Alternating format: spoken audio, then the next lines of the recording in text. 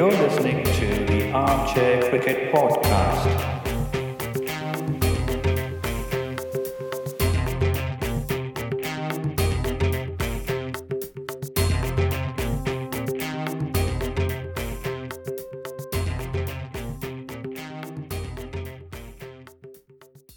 Hello everyone.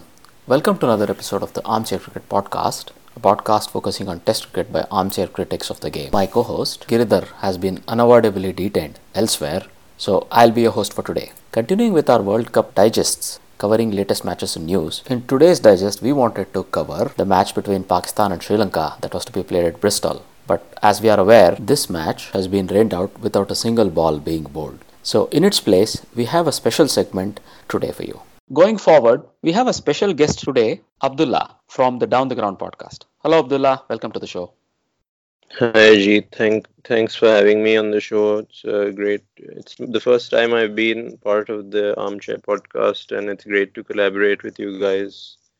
So let's get into discussing the World Cup. बहुत सारी चीजें हुई हैं, and I think we have a lot to discuss. Indeed.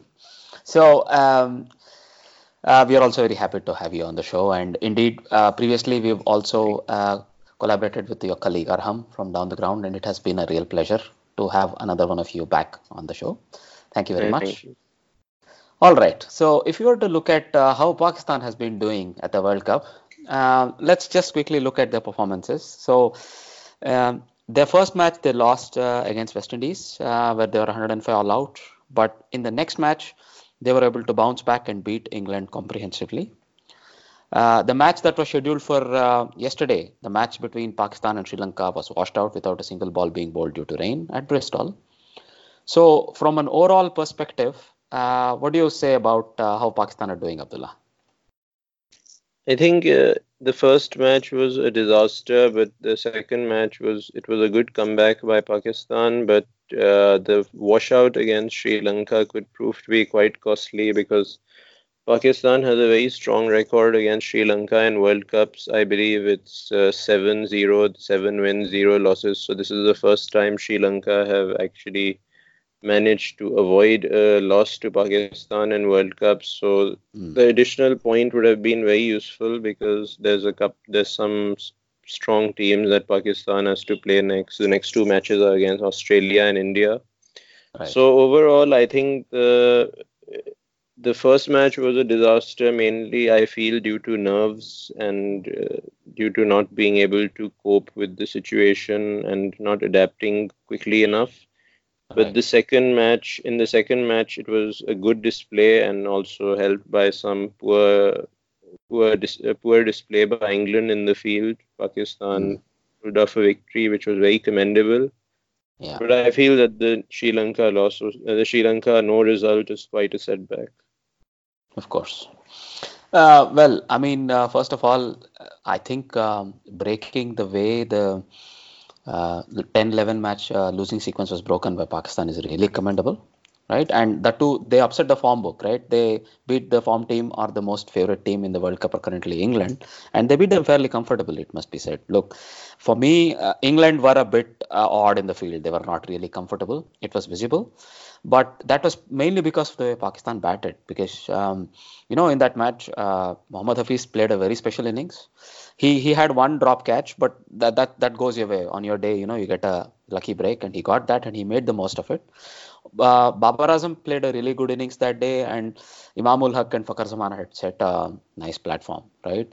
But for me, one of the key roles was played by Sarfraz Ahmed. He was not looking comfortable at all, but he made sure that he kept the scoring rate up and kept turning the scoring rate over with Hafiz and even with Asif Ali and others, because even though he did not look really comfortable, he was not looking to, get all his strokes off the middle of the bat, and he was a bit iffy, but it doesn't matter because he kept the scoring rate up there, and that's why England were under pressure. So I would like to credit the Pakistani batting lineup there, right? And when it comes to the bowling, I was really happy to see that Pakistan fire of old, the fast bowling fire of old with Wahab Riaz and Amir. Going into the last 5 overs, even though England stood a chance, they had hitters and everything, somehow, it felt that this Pakistan will not give up the match, and they didn't. So it was fantastic to see that. So I would like to definitely say, the way they rolled back, it was a really good performance from Pakistan. Don't you think so? Yeah, it was definitely a team performance. Everyone stood up and played their part, and there was no one player who made a big 100 or took a five or something. Right. It was a very complete performance in all facets. There were in fielding, there were a couple of missed chances like Babar Azam dropping a catch, but overall it was a much better display than they've put up in recent times, and more towards what we know this team is capable of. It's actually quite a decent fielding unit. But since Steve Rickson's departure, they've fallen by the wayside a little, but it's much improved in the last game, and hopefully it keeps improving further. Indeed. Similarly, with the batting, I think that the batsmen played their roles well. They took responsibility. And when one wicket fell, then the next batsman came in and he played his part. And that continued throughout the innings, which enabled Pakistan to get to a very large total, despite Of course. only Mohammad Hafiz making 84, and then the next highest score was 60 odd.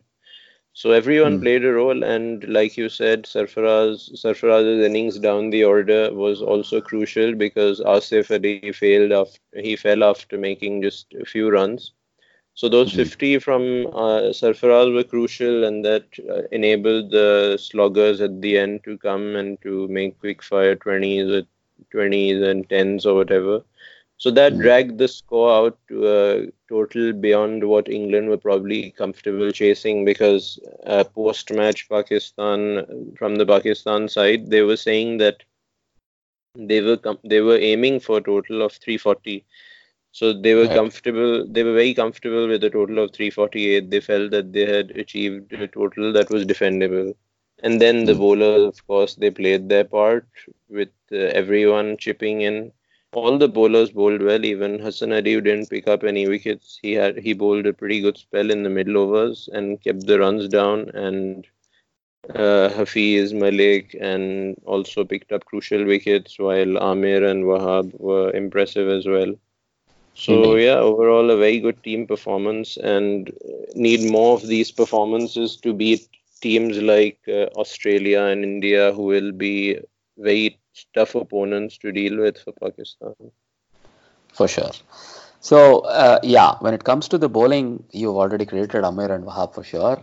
I would also like to credit Shadab Khan, the other spinner, right? I think he did a wonderful job in the middle overs. So, Yeah, for example, yeah. Root getting out I was forgot Shadab, but yeah, you're right. He had a very crucial role to play.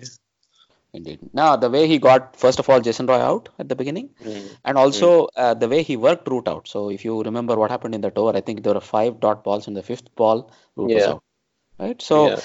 that was purely down to the way Shadab bowled to get him out, and of course, a bit of good field placing. Knowing that the cut will go a bit finer or a bit squarer. That was nicely done there. So that's how he took the wicket there. So also I thought, Sarfraz as a skipper can be given a bit of credit. He had the right people bowling at the right time, and the bowlers were sort of empowered. They were not afraid to go for the runs because there was enough of a total, but also, they were really looking for wickets there. They knew that there's not a lot that this England team can't, will not be able to chase down. So Yeah, you they just took have to keep wickets. going at them and looking for wickets, otherwise they can chase or score any amount of runs. Precisely, precisely. Indeed. So that was indeed a wonderful comeback. Now, well, a couple of things that I thought I could bring up. One is Imamul Haq and his, I think he has a love-hate relationship with the Pakistani fans, right? I think they hate him and he loves them or whatever. So he's called Parchi. Unfortunately, it's not a nice term to be associated with because it's not his fault. He's the chief selector's nephew, but he's done his bit, I would say. Do you think he deserves his place in the Pakistani team right now, and or are there any better alternatives that you think could have been in the squad? Well, this is quite a heavy topic, but I do feel that once a player has put up performances like Imamul Haq has, then you have to you have to provide a very solid reason for criticizing him or for wanting him out of the team. And I think that most of his critics lack that solid foundation upon which they can build an argument. because the fact is that Pakistan's previous openers, if we look back to, for example, the 2015 World Cup, where in the first match against India, Pakistan opened the batting with a disastrous opening pair of Ahmed Shehzad and Yunus Khan. So Right. you have to appreciate where Pakistan has come 4 years later, into 4 years onwards, in terms of Mm. the batting. And even though Imam ul Haq's strike rate may not be like, for example, Jason Roy or some of those big hitting batsmen who are opening the batting nowadays. For a Mm. team like Pakistan, which is quite reliant on its top order, having a batsman who can bat for a good amount of time and who can churn out the runs at a consistent rate Right. and do so without, it's not like he's striking in the 70s. His strike rate is around 80, so it's Mm. not quite at an optimum level. It's not where it should be, and he has room for improvement. But based on that little difference, for example, Babar Azam strikes at around 85. So based Right. on that little difference, you cannot say that he shouldn't be in the team and that others should be in the team until you provide an alternative. And currently, I don't see any alternative who can play the same role at as successfully as he is doing so. We had Sharjeel Khan before, who was what you'd call a modern day opener. Since his Right. return to the Pakistan team, he was averaging around 40 and striking at 130, which Right. is really quite impressive and comparable to the top openers that there are nowadays in ODI cricket. Mm. But the fact is that Pakistan do not have a similar player of that caliber. The most of the players who top the charts in domestic cricket are players who have been given a chance in ODI cricket and have failed. And then Right. there are some with poor techniques, poor temperament, and there's no real standout option to replace Imam. So All right. I think that in terms of his performances, he definitely deserves his spot, and people who criticize him should look for answers rather than just throw out criticism without any solution. Like my criticism of Imam ul Haq is always that he needs to rotate the strike more in the first 10 overs. He needs to find more avenues of hitting boundaries because he relies too much on charging out against the pacers and slogging. So Right. these are Right. these are things that he can work on. But simply saying Pachi this and Pachi that and he should be out of the team and Inzamam is his uncle or whatever, that's not constructive and it's not helpful in any way. Agreed. Agreed. So I take it you're in the camp that he deserves his place, and of course, as everybody else, he can improve. That's not going to stop, right? That's right. Definitely. So, all right. The next topic I wanted to discuss with you is, the lower middle order balance, right? So usually, you have at number four, you would have somebody like Hafiz, a more experienced batter, right? Or you may have somebody like Haris Sohail, who's done a reasonably good job in the middle order as well, right? He's batted at three, he's batted at four, but with Babar coming back, I think Babar deserves his place at three. So the top three is sort of set. But in the middle to lower middle order, you have options like, well, either Shoaib Malik can play or somebody like Asif Ali may play. Because if Shoaib Malik doesn't play, somebody like Imad Wasim may be fitted into the squad. So what is your thought on this? I think this is quite a topic of contention amongst Pakistani fans because no one really has a set thought process about this. People have different solutions. I Hmm. think what Pakistan needs to do is to keep it a little flexible and to play against and to have a lower middle order based on the opposition and the conditions. So, for example, Shoaib Malik played against England because he provided an extra off-spinning option. Right. And England have a lot of left-handers, as we know, in their middle order. And he got the man of the match from the previous game, Ben Stokes. Ben Stokes Hmm. was England's man of the match in their first match, and he got him out cheaply. So Indeed.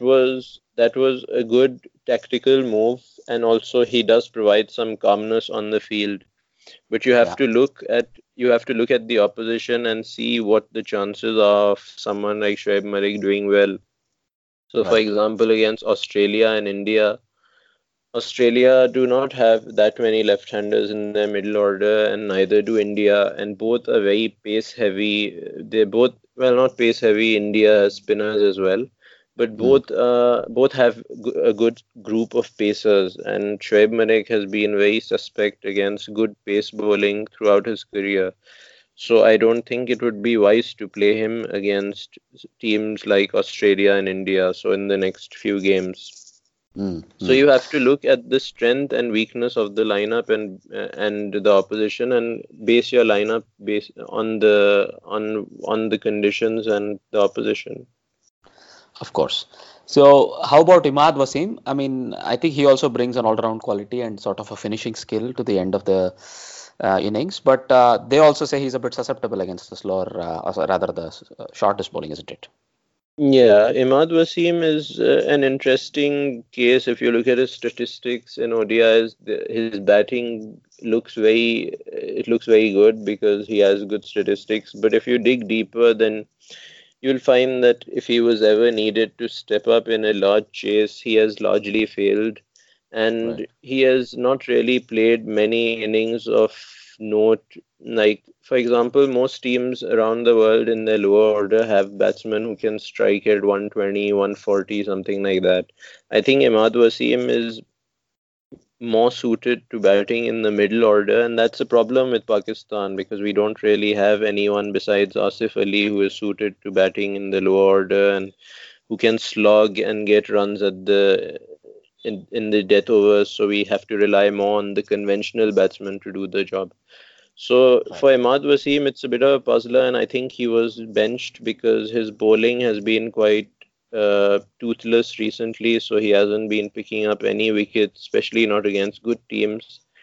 Hmm. He has a history of picking up wickets against West Indies, who struggle against spin and weaker teams like that. But against stronger teams, his he doesn't spin the ball really, so they tend to find ways to deal with him. And then his batting becomes crucial, and again against stronger teams, it's a little suspect, especially as you mentioned his capabilities against short bowling. He's quite woeful in that regard. So, Right. but still, he's a handy squad option to have, but there's lots of combinations that can be used. If they want to use five bowlers, then and count Imad Wasim as one of them, then that's the only option they have for five bowler lineup. Otherwise, they have to go with four bowlers and part timers like Hafiz, Malik, and even Haris Sohail, who can do a decent job as a fifth bowler. Agreed. Agreed. All right. So the next question I had to put to you was the fast bowling component, right? So the spinners are fairly set with Shadab Khan probably being the first choice spinner. And with Hafiz Yes. playing, I think he'll always back him up. So that's always very good. And they offer, wrist and finger spin options. So Yes. then with the fast bowling component, you have Wahab and Amir playing really well for now, right? And Hassan Ali is going through a bit of a trough. It's not like he's bowling really badly, but it looks like he's not up to the best that he can be. That's one thing. Yes. Definitely. And do you see Hasnain having a role probably in the upcoming matches? For the fast bowling, I think Amir and Wahab are mostly playing because of their experience, and they bring some level-headedness to what is otherwise quite a young bowling attack. So they provide some big match temperament. Both Wahab has quite a good record in World Cups, while Amir has always had a pretty good record in big matches. So that's Right. the reason they're playing, and they've both performed pretty well so far. As All for right. Hassan Ali, I think he's going through a rough phase, but I feel that he's improving. But at the end of the day, what will matter is wickets in the wickets column, and that's where Hassan Ali has struggled in recent times. He Hmm. hasn't really picked up wickets like he was in 2017 around the Champions Trophy and during that period in towards the end of 2017 where he became the number one ODI bowler. He's now dropped quite a lot in the rankings, and that's because he hasn't been able to perform consistently. Right. Right. So it's quite. There's two other spacers in the squad: the Shaheen Shah Afridi and Mohammad Hasnain. I think Mohammad Hasnain could have been given a chance yesterday against Sri Lanka, because to see how he's going on these tracks and to see what sort of effect he can have, because as we've seen in the matches so far, pacers who bowl fast are doing really well. Like we've seen Jofra Archer and Mitchell Stark and some of these other guys who have quite a bit of pace. They've been doing pretty well. Right. So I was thinking that Pakistan might want to include Hasnain, but I just feel that with the next two matches against Australia and India, they wouldn't risk throwing in Hasnain with considering his lack of experience. Maybe Shaheen Shah Afridi might play because he has a little more experience. He's played a couple of editions of PSL, and also he has played a few series in terms of ODIs. So he might get a look in, but he has been very expensive in England during the ODIs against England and even the warm up against Afghanistan. So maybe he's just been given some time to recover. But Shaheen Shah Afridi firing on all cylinders would be very good for the Pakistan team, because he tends to pick up wickets with the new ball, something that Pakistan are lacking. So Right. I'm not sure what the combination will be going forward, but I'm thinking that with strong teams like Australia and India coming up next, they will try to retain the current group of bowlers. All right. So that's a very interesting take you have, and thanks for providing your inputs for that. Now, looking forward to the matches from Pakistan's perspective. So they're going to face, I think first they'll be facing Australia. So they'll be playing Australia, and then they'll be playing India. So on they'll be facing Australia on the 17th at Taunton, and then they'll be facing India. So what are your thoughts on this? How do you see Pakistan progressing for the rest of the group stage matches? Well, for the Taunton match against Australia, once again, rather disappointingly, there seems to be a lot of rain forecast. So that's quite, well, it depends on the perspective, because some people are happy about that because Australia is a strong team and 1 point would be good. But I personally always want to see a cricket match. Right. So I'm hoping we get a match at Taunton. Taunton is, I believe, one of the smaller grounds in England, but it's also one of the most spin-friendly ones. So I'm not exactly sure how to read that, because while Pakistan do have spinners who can strangle Australia, Australia also have the likes of Lyon and Zampa, who are both very good spinners. And as Pakistan showed in the Asia Cup, they are perhaps not so well equipped to deal with spin at the moment. The Right. batsmen are a little suspect against spin, so it could go either way. They could, if they have a good day, they can do what they did against England and then choke Australia, or it could go the other way, and Australia's spinners could come to the fore and Pakistan might struggle. So it's quite a puzzler. I think it'll be a good match because Australia is a good team and Pakistan are on a high right now. Right. But I just hope we get a match in. I hope that it isn't rained out like the Sri Lanka one. All right. If it were to be a shortened game because of some rain, but some was lost to rain and so on, what do you think? Would you then probably favor Pakistan, or then would Australia be the favorites?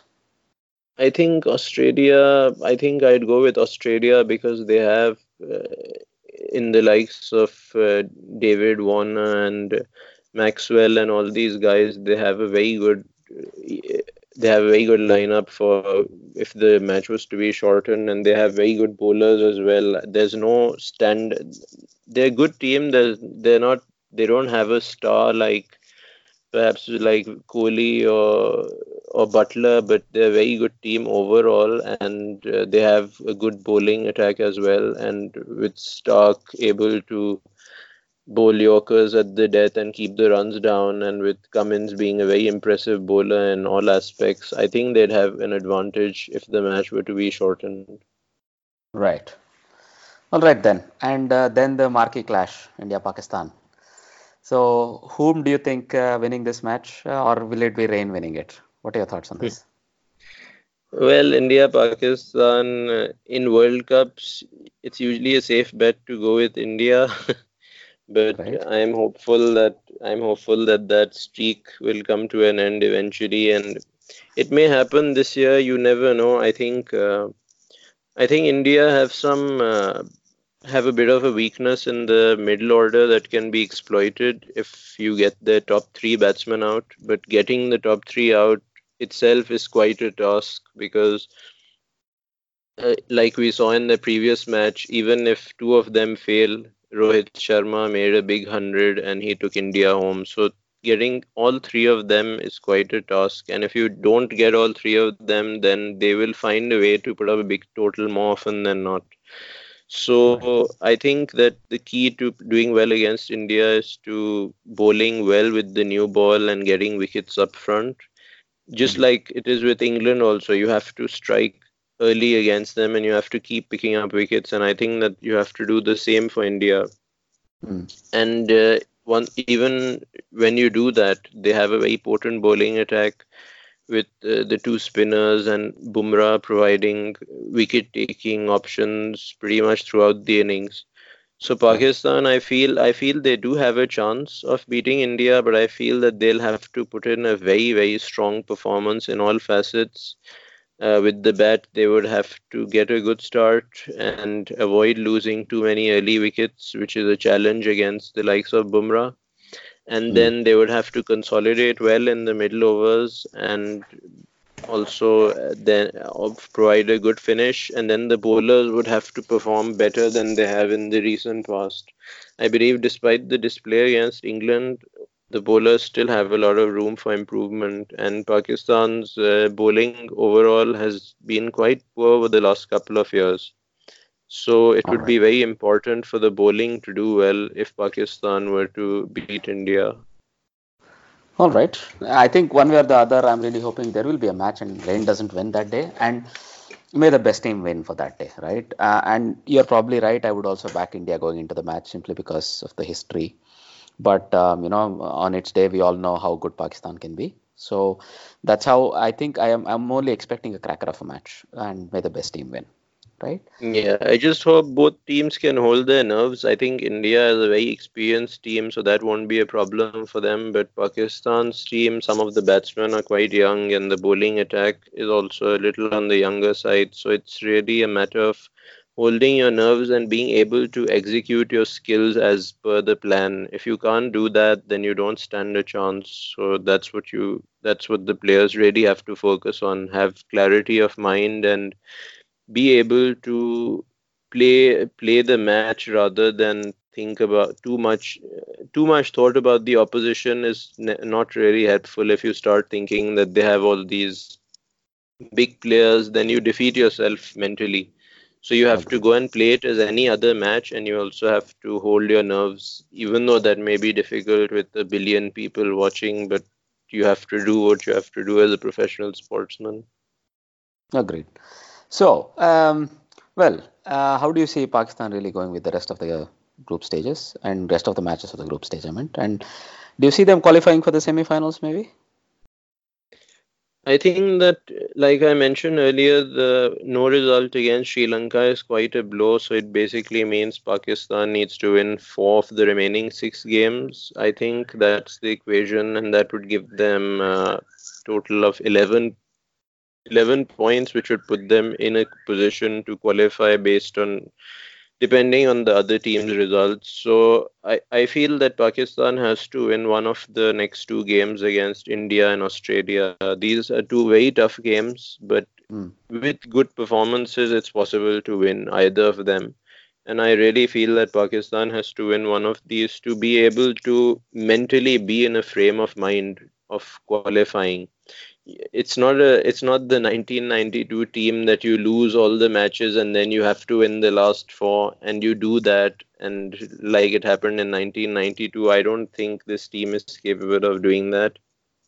I think right. they need to win the next one of the next two games to have the confidence and the and the strength of will and character to go into the last 4 matches that would be remaining.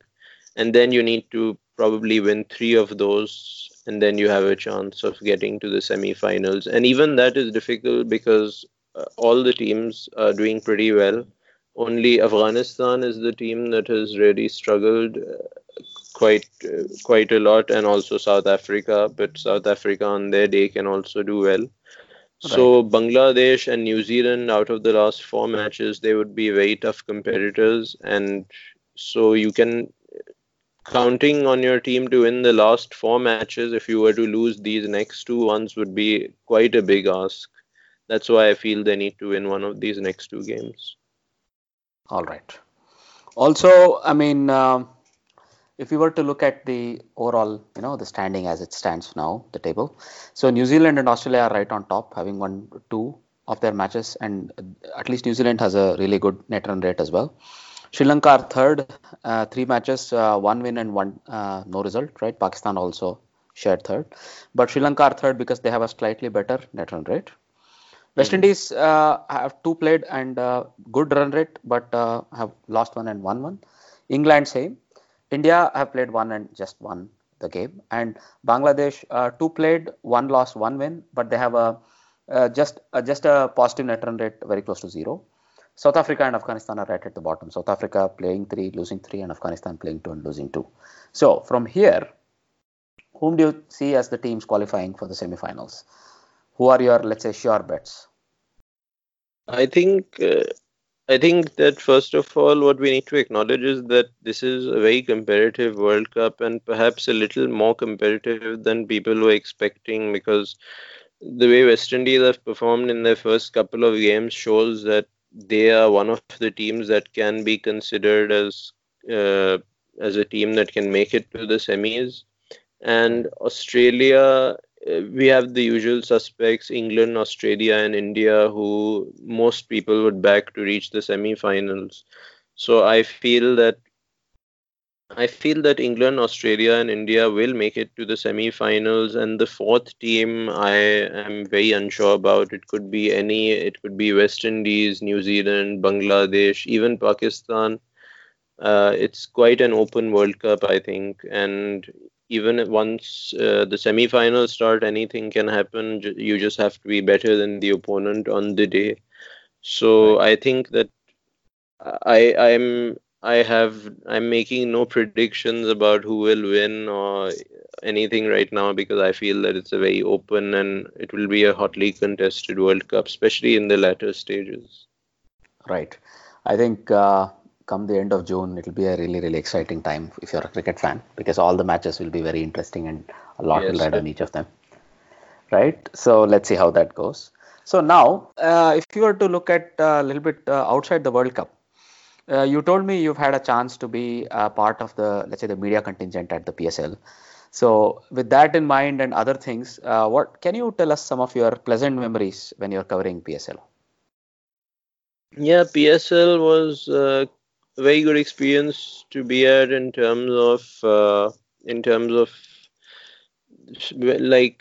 in Karachi, so the national stadium for most of the matches, it was completely packed. So the atmosphere was great, and it was really pleasing to see a lot of stars coming to Pakistan for cricket, and to see good quality cricket being played in a packed stadium, something that's not happened in Pakistan for a while, besides the few matches against World 11 and these the fixtures that we had in between. So Right. having 8 PSL matches in Pakistan at a stretch it was an enthralling experience, and I think that Pakistan has a lot of potential in terms of what we can achieve if uh, if things can improve in terms of firstly the security aspect, which will encourage other teams to tour Pakistan.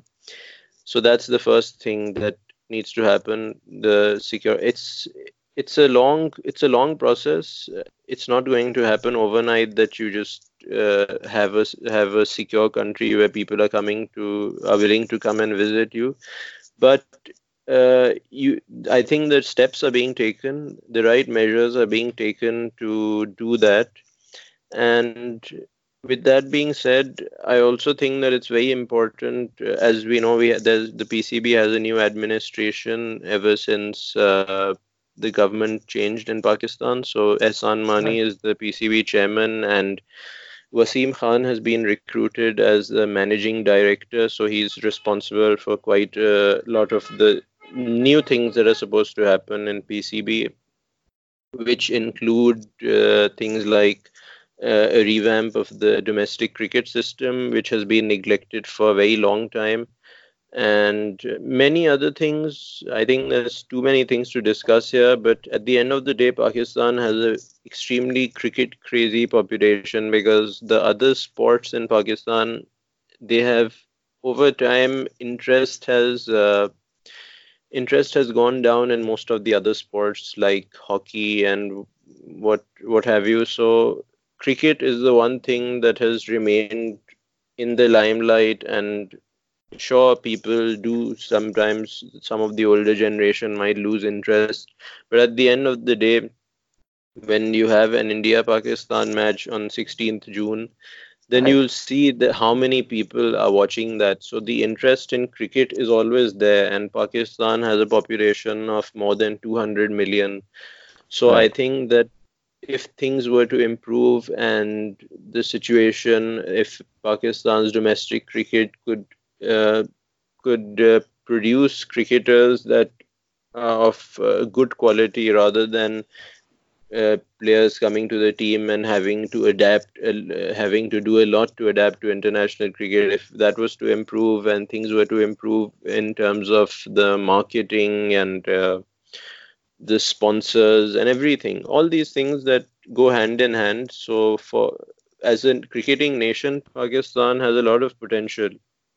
But it Right. all depends on whether the right steps are taken to make the most of that potential. If you don't do that, then you can be stuck in a position where you're not getting the maximum out of Pakistan as a nation, as a cricketing nation.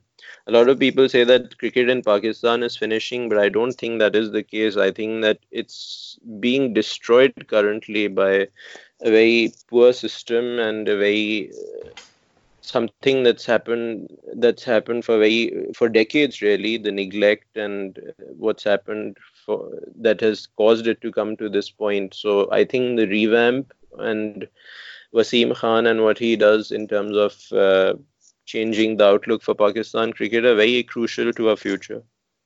Right. And I hope he's given the, let's say, the space as well as the opportunities to do that, because he brings fresh ideas and from a different system that work. Right. So, Definitely. all right. Thank you very much for your thoughts and your, opinions and sharing them with us. So, I would once again say, if you have any things that you would like to plug, any of your media work or whatever that you would like to plug here. Yeah, you can follow Down the Ground. We have a website where we have all our latest interviews. We have interviews with former cricketers and current cricketers as well. So the website is downtheground.com, and you can get in touch with us at our social media pages, Down the Ground TW on Twitter, and facebook.com/Down the Ground. That's our Facebook page. And you can get in touch with us on any of these social media outlets if you have any ideas about what we can do going forward, and any ideas. We have regular episodes, and you can listen to those, and you can listen to the interviews, and just give us your feedback. All right. Thanks a lot once again for being a part of the program, Abdullah. Thank you so much for having me. All right then. Going forward, let's look at the trivia questions. So the trivia question from the previous episode was, what is the highest score by a number 8 batter in World Cup matches? And it was a question that was sort of set to the context, because the highest score batting at number 8 by a batter is Nathan Coulter-Nile's 92 that he made against West Indies in that day's match. Right? As usual, we have the right answer from Yogesh, our keen listener and supporter. He's also provided a very good historical outlook on how batsmen at number 8 have fared in the World Cups. So the record that Nathan Coulter-Nile broke was that of Heath Streak, who had made an unbeaten 72 against New Zealand in the World Cup 2003. Nathan Coulter-Nile's innings was also overall the joint second highest score from a number 8 position, along with Andre Russell, who struck an unbeaten 92 against India in the 2011 World Cup, with Chris Wokes topping the list with an unbeaten 95 against Sri Lanka in 2016. Alright then, the trivia question from this episode is that which current coaching staff member from the Sri Lankan team has previously worked with the Pakistani team? The clue to this is, if you have heard Abdullah's section very carefully, I think he may have mentioned this name there. You could get in touch with us for the answer or to share your thoughts and trivia through our social media platforms, for example via Twitter at armchaircricketpod or via the Facebook page. Also, you could write into us at armchair.cricket@gmail.com. As always, we would like to say thank you to all our listeners and supporters who listen and also write in with their feedback. Please do subscribe to us and listen to our podcasts, and if possible discuss this with your cricket friends so that we can get some more inputs. Also, given that there are multiple matches coming up, not to say the least tomorrow's match between Australia and India, there will be plenty to look forward to. So I hope you do keep listening to our podcasts. Having said all that, it's a goodbye from me and him. Bye-bye.